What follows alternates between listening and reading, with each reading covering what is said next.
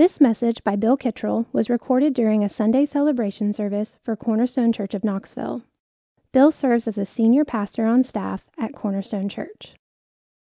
Turn with me to Philippians chapter 2. We're going to look today at verses 12 and 13. While you're turning there, I'm going to step away just to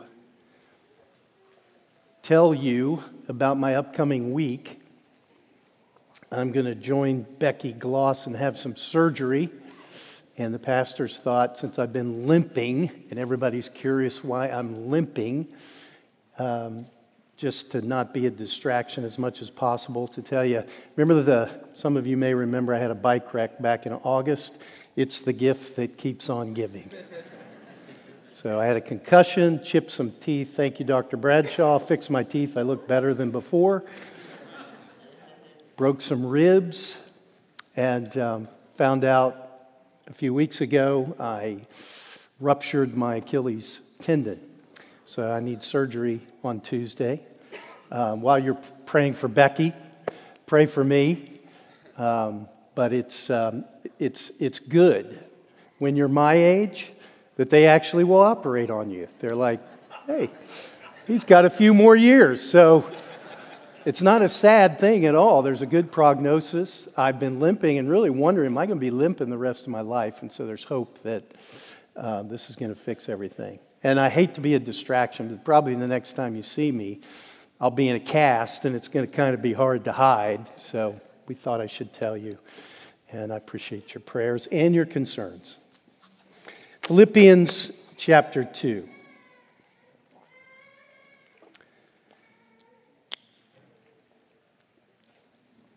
Jake just did a wonderful job of exalting God's Word. We're so looking forward to encouraging our high view of Scripture. And so what an honor it is this morning to join you and read God's Word and focus on God's Word here in Paul's letter to the Philippians, verse 12. Therefore, my beloved, as you have always obeyed, so now, not only as in my presence, but much more in my absence, work out your own salvation with fear and trembling. For it is God who works in you, both to will and to work for His good pleasure. May the Lord bless reading of His Word. This is a passionate exhortation to pursue holiness, gospel-driven holiness. This is a passionate exhortation to pursue gospel-driven holiness. He says in verse 12, therefore, my beloved, because of the splendor of the preceding passage, the Christ hymn we looked at last week, one theologian said it leaves one in breathless wonder and worship, which Zach did a great job of allowing us to just think about the glory of Christ. It's easy to forget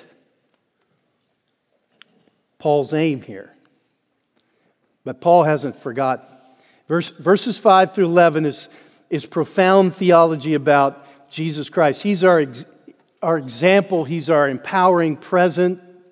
He's the one that allows us to walk in victory over all the selfishness, all the ambition, all the conceit that divides churches. That is Paul's aim. Therefore, in our text, Paul is drawing conclusions from who Christ is and who we are in Christ based on what he's just said about Christ so that he can return to this appeal for unity. Back in chapter 1, verse 27, let your manner of life be worthy of the gospel of Christ so that whether I come and see you or am absent, I may hear of you that you are standing firm in one spirit, with one mind, striving side by side for the faith of the gospel. Chapter 2, verse 2, complete my joy by being of the same mind, having the same love, being in full accord and of one mind.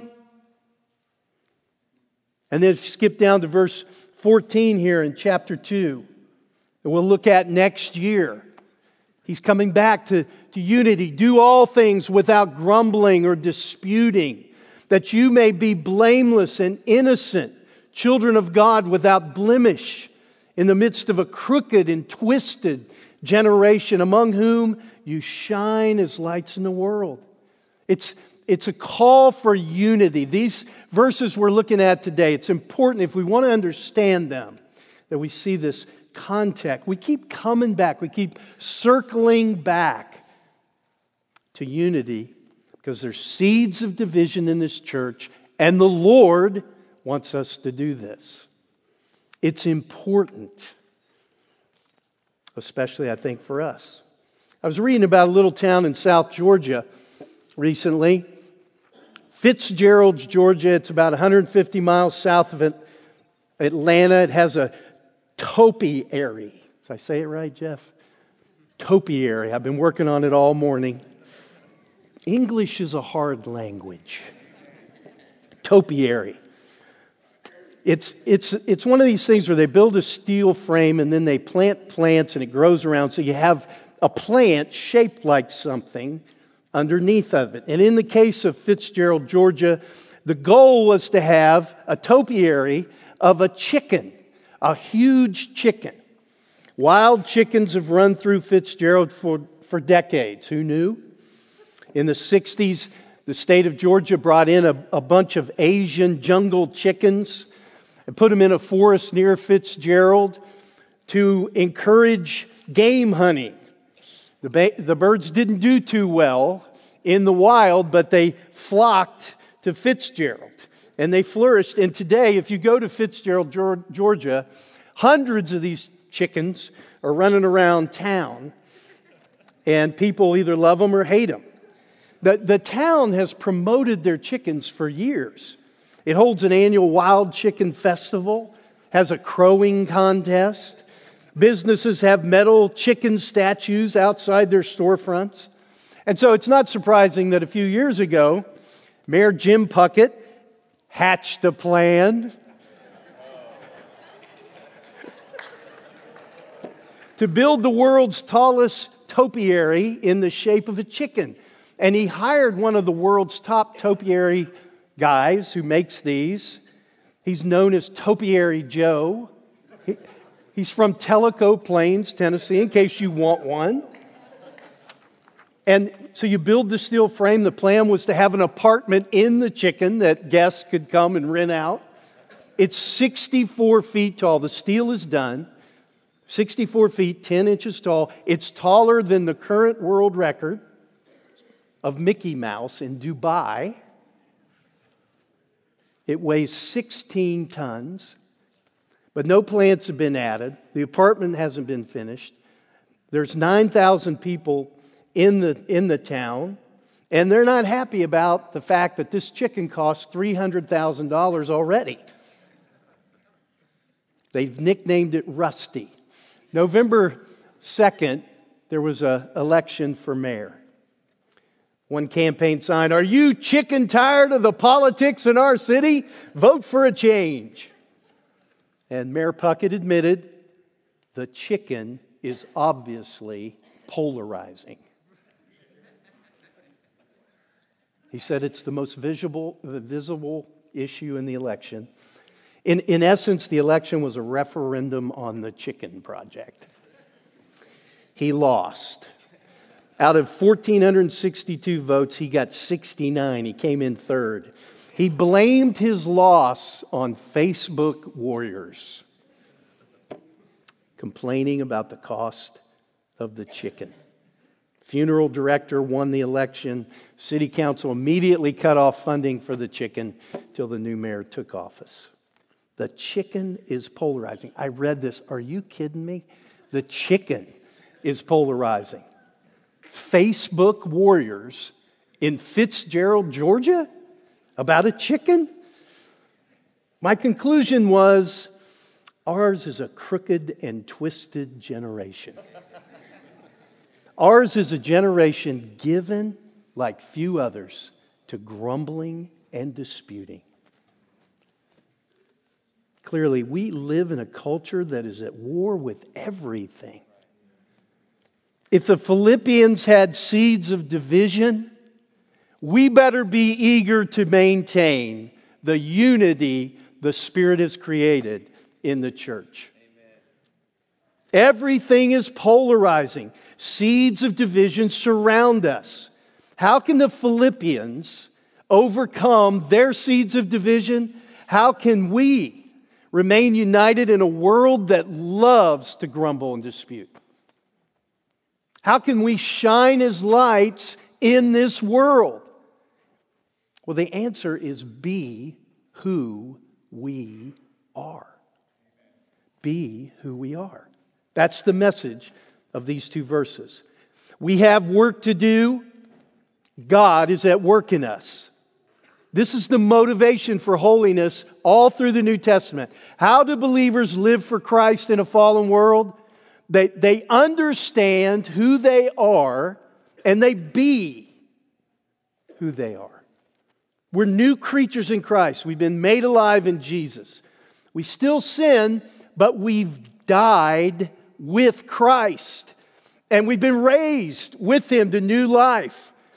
The Christian who disagrees with you is a child of God that Christ died for. We can make progress with our seeds of division by focusing on this gospel, by focusing on who we are and who we've been made to be. That's what this text is all about. The old is gone, the new has come. What's it mean to be in Christ? It's a big deal. This letter is written to the Philippians, to all the saints in Christ Jesus.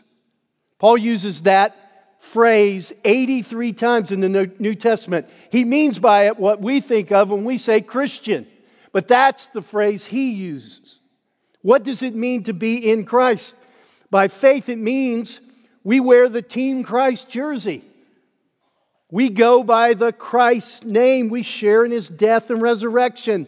His Spirit is in us. We have a new identity, a new principle, a new heart, a new nature, a new motivation. We don't look at ourselves or others in the same way we used to. That was what Jake was saying when he said we have a biblical worldview. Be who you are. And we can maintain unity in the midst of this culture. All right, so it's vitally important to grasp from these verses as we look at them the connection between God's sovereignty and our responsibility. If you've been a Christian any length of time, you've probably come to these verses and recognize that. We've got to see this connection. This text does not say, work to obtain your salvation, for God's done His part, now it's all up to you. This text does not say, you may already have your salvation, but now perseverance in it depends entirely on you. And it certainly doesn't say, let go and let God do it. Just relax, do nothing. The Spirit will carry you. In this text, this is what it says. Paul tells us to work out our salvation with fear and trembling, precisely because God is working in us. God is working both to will and to act according to His good purpose. This is how to live your Christian life. You go to the marriage thing tonight, the seminar. This is how you live your married life. This is how you live your Christian life. This is how you live together in the church. These are critical verses. It isn't that God just strengthens us in our willing and acting. Paul's language is much stronger than that. God Himself is working in us. God is working in us to will, to act. He works at that level where He changes what we want, what we desire. He works at the level of our doing. He truly empowers those who trust in Him. This shouldn't hinder our pursuit of holiness. It should encourage us in our pursuit. And that's certainly Paul's intention in these verses. God does indeed work in His people. It should strengthen us and encourage us. D.A. Carson said, "A great deal of Western thought has gone wrong at precisely this point. We have expended huge quantities of energy pitting God's sovereignty against human responsibility when the Bible insists that these things belong together. We pit these against one another, but the Bible never does that. Think about the doctrine of election. Many Christians think election has to be a hindrance to evangelism. But it's not in the Bible. If you look in Acts 18, Luke records Paul battling discouragement, preaching the gospel in Corinth. You have to imagine that was discouraging. But the Lord assures him, what does He say? I have many people in that city. God's sovereignty and salvation didn't discourage him from preaching. It encouraged him to evangelize the city. Sovereignty is meant to encourage our responsibility. And it's the same in the pursuit of holiness. God's continuous, gracious, sovereign work in our lives becomes for us an encouragement, a motivation, so that we press on with fear and trembling. 2 points today, because 2 verses. Point number 1, verse 12. Point number 2, verse 13. A passionate exhortation to pursue holiness. This is God's Word encouraging us as a church to passionately pursue holiness, godliness, Christ-likeness, spiritual growth. Verse 12, therefore, my beloved, as you have always obeyed, so now, not only as in my presence, but much more in my absence, work out your own salvation with fear and trembling. This is a difficult passage for some because it seems to suggest that salvation is something the individual must work out, even if it is with God's help. So it seems difficult. But this isn't the point of the verse. He's passionately exhorting the believers in Philippi to pursue gospel-driven holiness. We know from the context there's seeds of division that can only be uprooted by Christ-like character in the church. And in that context, Paul commands them, work out your salvation. It grows, this command, this exhortation grows out of the truths about Christ that he has just taught. Christ fully submitted to His Father. He obeyed, so we obey. We must obey. Christ had a certain mindset. We need a certain mindset. Verse 12, work out your own salvation. Work out means this. Produce it. Bring it about. Affect it. Peter O'Brien, a commentator, says it's a reference to continuous, sustained, strenuous effort. Our text says, bring about your salvation. Produce your salvation. Affect your salvation by continuous, sustained, strenuous effort. John Piper says, as dangerous as this language is, it is biblical. We shouldn't think of salvation, though, as a vague, kind of distant outcome. Salvation, this is what Paul's thinking, is daily deliverance from sin. This is our salvation. Salvation from sin. Verse 12 is an exhortation for the Philippians to produce daily salvation from sinning. Receiving the gospel means we're delivered from sin. So every day we can kill sin. We can dethrone sin. We can walk in victory. We can live worthy of the gospel. We can bring glory to Christ. Be who you are. So think about it. Let's apply it to our lives. You can win the victory over, what are you thinking about? Anger, resentment, fear of man, discouragement, self-pity, self-promotion, hardness, envy, greed, moodiness, sulking, indifference to the suffering of other people, laziness, boredom, sexual sin, passiveness, laziness, lack of encouraging others, lack of joy in Christ, lack of contentment, etc. All these sins can be killed daily. Be who you are. And then imagine what a church would be like if it was filled with people like that. You do have to exert yourself. Continuous, sustained, strenuous effort. Produce your salvation.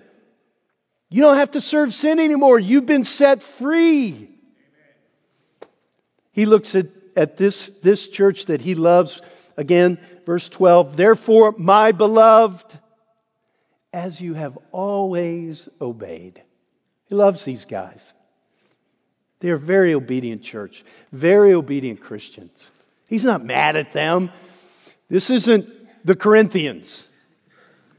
He reminds them of his affection for them, my beloved, and their long history of obedience. They have a long-term relationship. They've always followed his leadership. It has been a joy to be a leader, a minister, a pastor in that church. Whether he's with them, whether he's not with them, obedience, obedience. At the time of this writing, it'd probably been about 10 years since Paul planted the church. And since that time, he'd probably been there about 3 times. And he always found these folks teachable, responsive, quick to obey, eager, edge of their seat kind of folks. He loved this church. My beloved. They're some of his dearest friends. We've seen that they're partners in the gospel. His passionate exhortation to pursue holiness is couched in love for these people. They're dear to him. He has deep feelings for them. But for Paul, faith in Christ is always expressed in obedience to Christ. It's not about following rules. It's about coming under his lordship. It's about being devoted to him. That's the only obedience Paul cares about. He's not with them in Philippi, though he longs to be, because he says he wants to be with them for their mutual joy, but also for their progress in the faith. He wants to encourage them in their pursuit of holiness. He wants them to obey like they always have. And he exhorts them knowing they've got these seeds of division. So he says, work out your own salvation. Now we know their salvation is from God. Back in verse 28, Paul said, your salvation is from God. And in chapter 1, verse 6, he said, God began the work in you. Like Peter said, if you remember, God caused them to be born again. But salvation is not only something they receive, it's something they do. This text is about how Christians, those that God caused to be born again, this is how Christians live their lives in the church. It is about ethics. It's about how we live, how we relate to one another. That's the context. It deals with how saved people live out their salvation together. He's talking about the outworking of their salvation in their relationships. The issue is obedience. Working or carrying out in their community the salvation that God has given them. Philippians is not going to allow us to be divisive, even over a chicken. He commends them for their past obedience. And he motivates them now, in light of these seeds of division, you got to work even harder. You got to be eager to maintain the unity the Spirit has created. And it's a long obedience. If you're looking for a good time, if you're just looking for a tourist event, you won't last in pursuing holiness passionately. You have to persevere. But it's for your good. And it's for God's glory. Obedience is good. Sin is your enemy. When our kids were growing up, we thought they were pretty good kids. No major issues.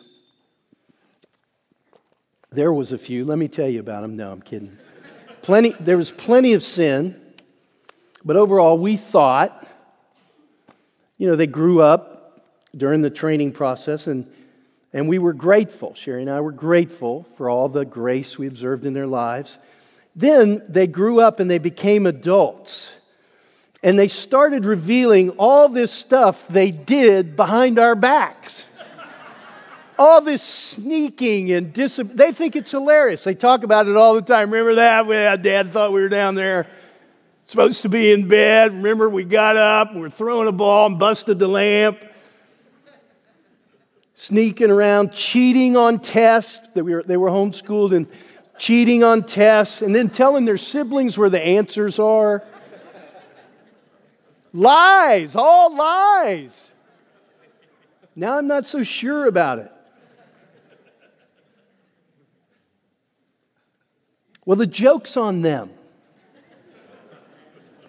Obedience isn't a bad thing. Obedience is a good thing. Obedience brings good into our lives. It brings God's blessing. We're not helping our kids when we overlook disobedience. Now, if they lied to you, what are you going to do? We're blessing them when we train them in obedience, when we teach them to obey mom and dad. That's not a bad thing. That's a good thing. If you think a life of disobedience is best for you, you're deceived. Paul has their best interest in mind. The Lord, this text, this passionate exhortation to pursue gospel-driven holiness is for our good. It's for our good. It's time to rejoice. Christians are called to follow on this long, hard road that Christ walked as He walked to death on the cross. It's never going to be popular. It's never going to be understood in the world. The world highly values having fun, going fast, no pain. But the wise follow Christ. And it includes a cross. It includes death to self.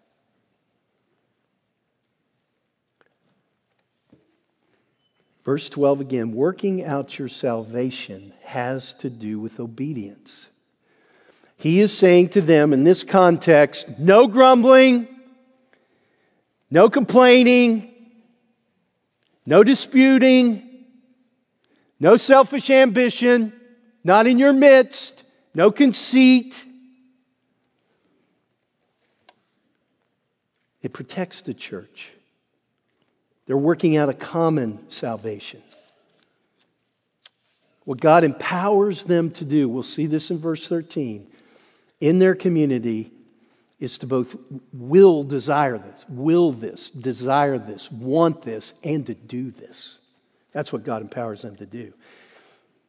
And when they stop grumbling and they stop disputing and they live as God's blameless children, it's going to have an effect on pagan Philippi. People are going to see it. They're going to see it in our culture. The gospel, according to Paul, is the good news of salvation through the death, resurrection, and ultimately the exaltation of Christ, His ultimate victory when He returns. The saving power of God is in the gospel. It is the power of God that brings this salvation to everyone who believes. And from Paul's perspective, ethical behavior is motivated, it's empowered by this reality.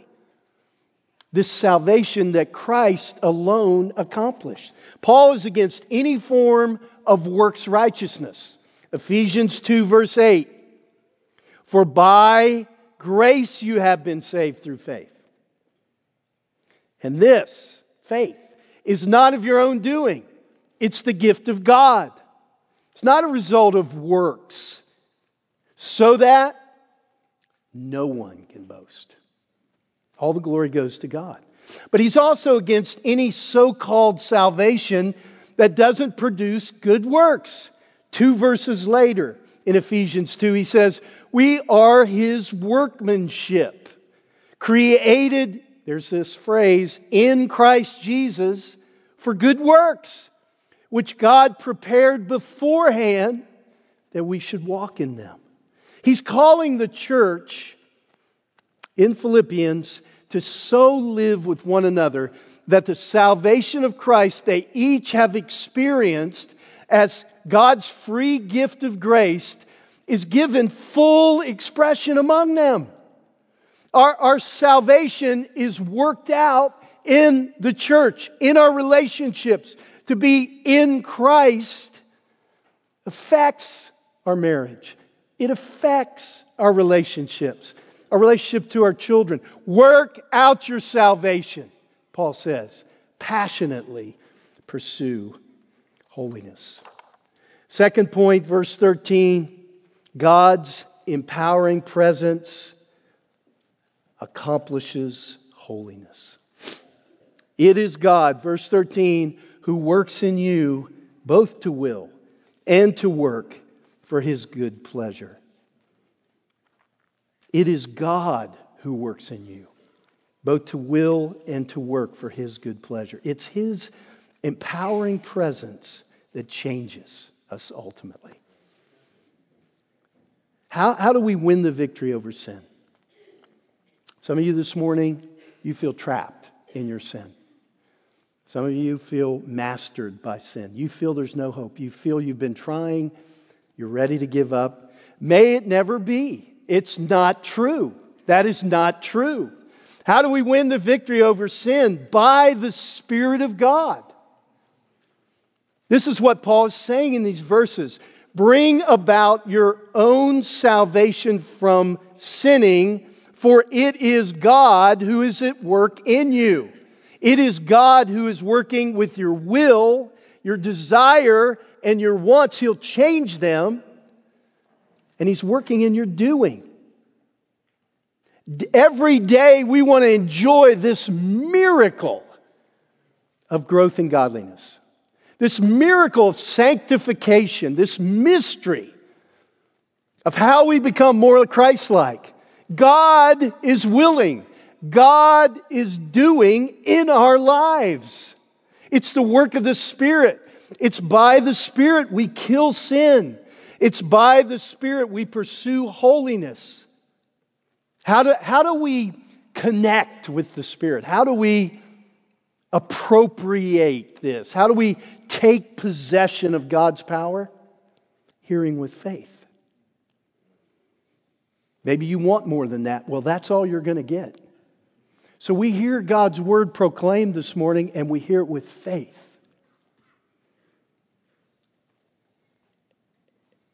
And we take possession of God's power. Take it this morning. Take it right now. Hear God saying to you, you're not trapped. You're not buried. You're not a loser. You're not in the grip of sin. You can change. That is the clear teaching of this verse. It's not about you. Yes, strenuous effort, but ultimately it's about Him. Here with faith. Listen, no one in this room has less confidence in themselves than me. I am like I have no confidence anymore. I've had all the confidence beat out of me. I can't even ride a bike. But boy, we must have confidence in Him. In Romans 8, Paul wrote, "If you live according to the flesh, you will die, but if by the Spirit you put to death the deeds of the body, you will live." This verse, Romans 8:13, was the basis for John Owen's book, the great book, the very helpful book, The Mortification or the Killing of Sin. In it he said, you best be killing sin or sin will be killing you. It's a great book. And this verse, Romans 8:13, if you live according to the flesh, you'll die, but if by the Spirit you put to death the deeds of the body, you will live, was the basis for the whole book. It's the way Puritans did. They took one verse and then wrote 600 pages. Romans 8 is the greatest chapter on assurance in all of the Bible. And in the middle of the chapter is this warning. You surrender to the flesh, decide you don't want to make war and sin anymore, you're going to perish. It's going to be the evidence that your sins were never truly canceled. But if by the Spirit you put to death the deeds of the body, you will live. This is the alternative. How do we pursue holiness? How do we overcome sin and temptation? We do it by the Spirit. It's God who works in you. It's God who works in you to will. Your desires can change. And to work and to do and accomplish for the glory of God. This is what Paul's talking about in 1 Corinthians 15 when he says, by the grace of God, I am what I am. And His grace toward me was not in vain. On the contrary, I worked harder than any of them. And did He work? Though it was not I, but it was the grace of God that is with me. He's saying the same thing. His work was amazing grace. He worked, strenuous effort. And when He was done, He said it was all the work of the Spirit. It was all of grace. He pointed at another. I was reading recently that Tom Brady, the famous NFL quarterback, gives lavish gifts to his offensive linemen. And that caught my attention because you may not know this, but I was an offensive lineman in high school. I was your prototypical center, 6'2", 155 pounds, no muscles to speak of. My quarterback was a highly recruited high school player, actually, and he was a good friend. And all our game films, he, at one point, they were on a reel back in the 1800s, and he put them on a tape to give to all his friends. And, I got, the kids, hey, look, I get, Dad playing high school football here. It's on tape. You can watch it. And, you noticed real quick, I was the center, and you noticed real quickly, you never see me. It's all about my friend that made the tape. It's like he's the quarterback, and that's who you're watching. You see me, you kind of see me, and then I'm never seen again, Offensive linemen are invisible, but they're critical. We don't watch them. Brady's one of the best quarterbacks in history. He didn't get there on his own, and he is very well aware of this. He's played for 20 plus years in the NFL. Won 6 Super Bowls with the Patriots, and I think last year won it with the Buccaneers.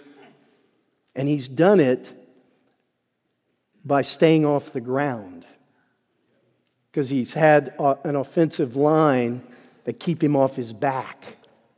And so he's famous for giving them lavish gifts. He's given them Ugg boots, which I didn't know what that was.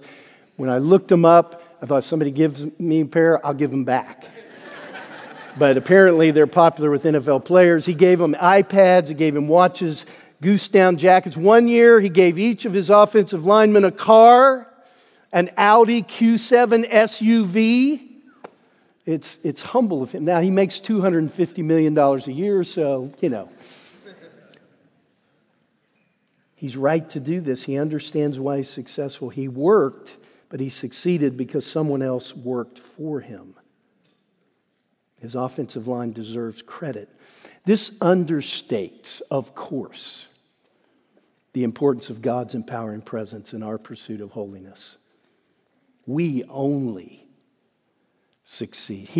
He's responsible for every effort we make. But Tom Brady is nothing without an offensive line. No Super Bowls. Verse 13, it is God who works in you. It is God who works in you. Think about that. And he does it for his good pleasure. Paul wants the Christians in Philippi to get on with being God's people in every way. He wants them to understand ultimately their success comes from God. He is at work in them because he likes it. It's for his good pleasure. He does everything for his glory. God is at work in you, in us, because he likes it. He began the good work. He sustains the good work. He completes the good work through his empowering presence.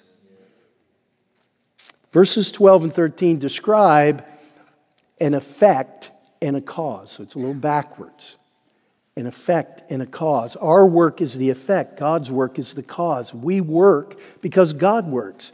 And Paul is taking great care to clarify the connection because he's using the same word for work.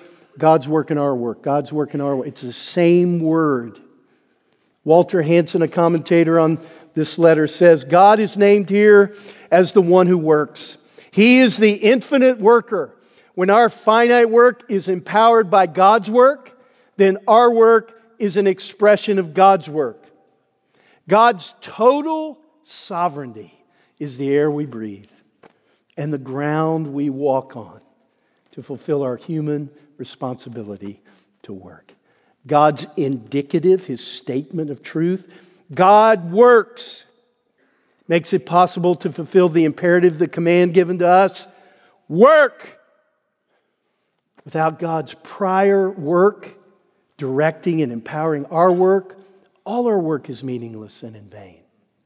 Psalm 127:1, unless the Lord builds the house, those who build it labor in vain. You could say, unless the Lord builds the church, those who build it labor in vain. Paul has stated a pursuit of holiness in a way that he needs to qualify it or people are going to misunderstand something that is central to his theology. And with verse 13, he puts the command into this theological perspective. When we choose the will of God, it is evidence of God's presence. It's evidence of God at work within us. When we obey, it's evidence of God's empowering presence in our lives. We have the responsibility, but the ability is his alone. Augustine, famous church father, said, we will, but God works the will in us. We work, therefore, but God works the working in us. In our text, Paul qualifies this command he puts it in context of God's prior action. Verse 13, Then he explains, it's God that empowers you. They are to work at it. Obedience takes effort, it takes willing and doing, but they are only able to do this because God himself is at work in them and among them in the church. He's working in them as individuals. He's working in them corporately. So many people say nice things to me about our church. And it's always so encouraging to me because I realize that's God's empowering presence. It's just God taking sinners and changing them and glorifying His name through the gospel.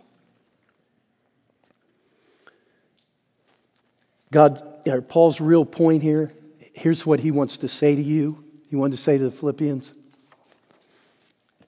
He's on your side.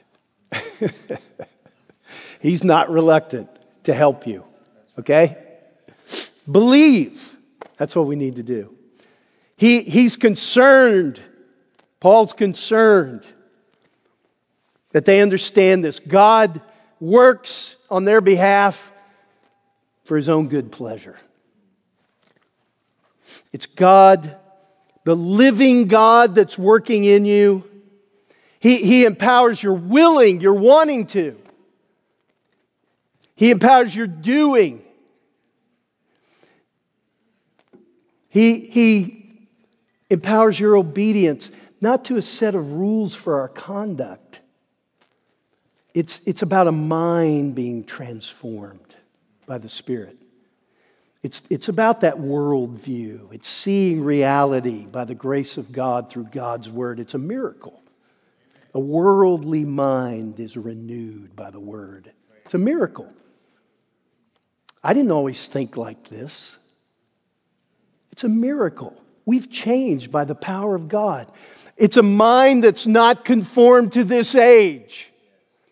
And when they tell me things I should think and tell me things I should not think, by the grace of God, I think, no.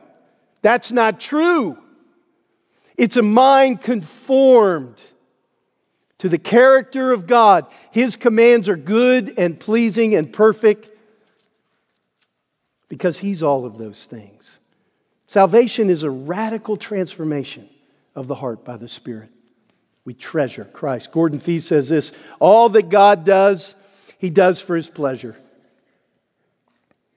But since God is wholly good, His doing what pleases Him is not capricious, it's not fickle, but what is wholly good for those He loves. God's pleasure is pure love. So what He does for the sake of His good pleasure is by that very fact also on behalf of those He loves. After all, listen, it delights God to delight His people. In conclusion, it's all about His glory. So in verse 12, he says, work out your salvation with fear and trembling. He's looking back to the Christ hymn. Christ is going to return. Everyone is going to bow their knee before Him. Everyone's going to give an account before Him.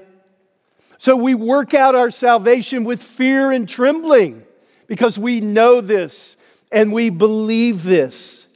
This is language from the Old Testament. God's people hold God in awe.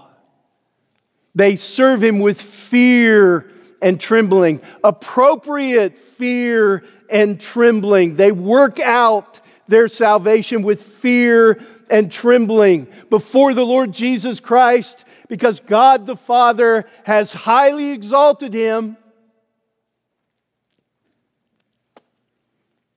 He is present with the Philippian church. It is God who works in you. And there's an appropriate humility and submission there. This is not a fear that drives us away from the Lord. It's a fear that draws us to Him, to worship Him and adore Him and love Him. It's fear and trembling united with trust and love. It's not meant to make us less confident.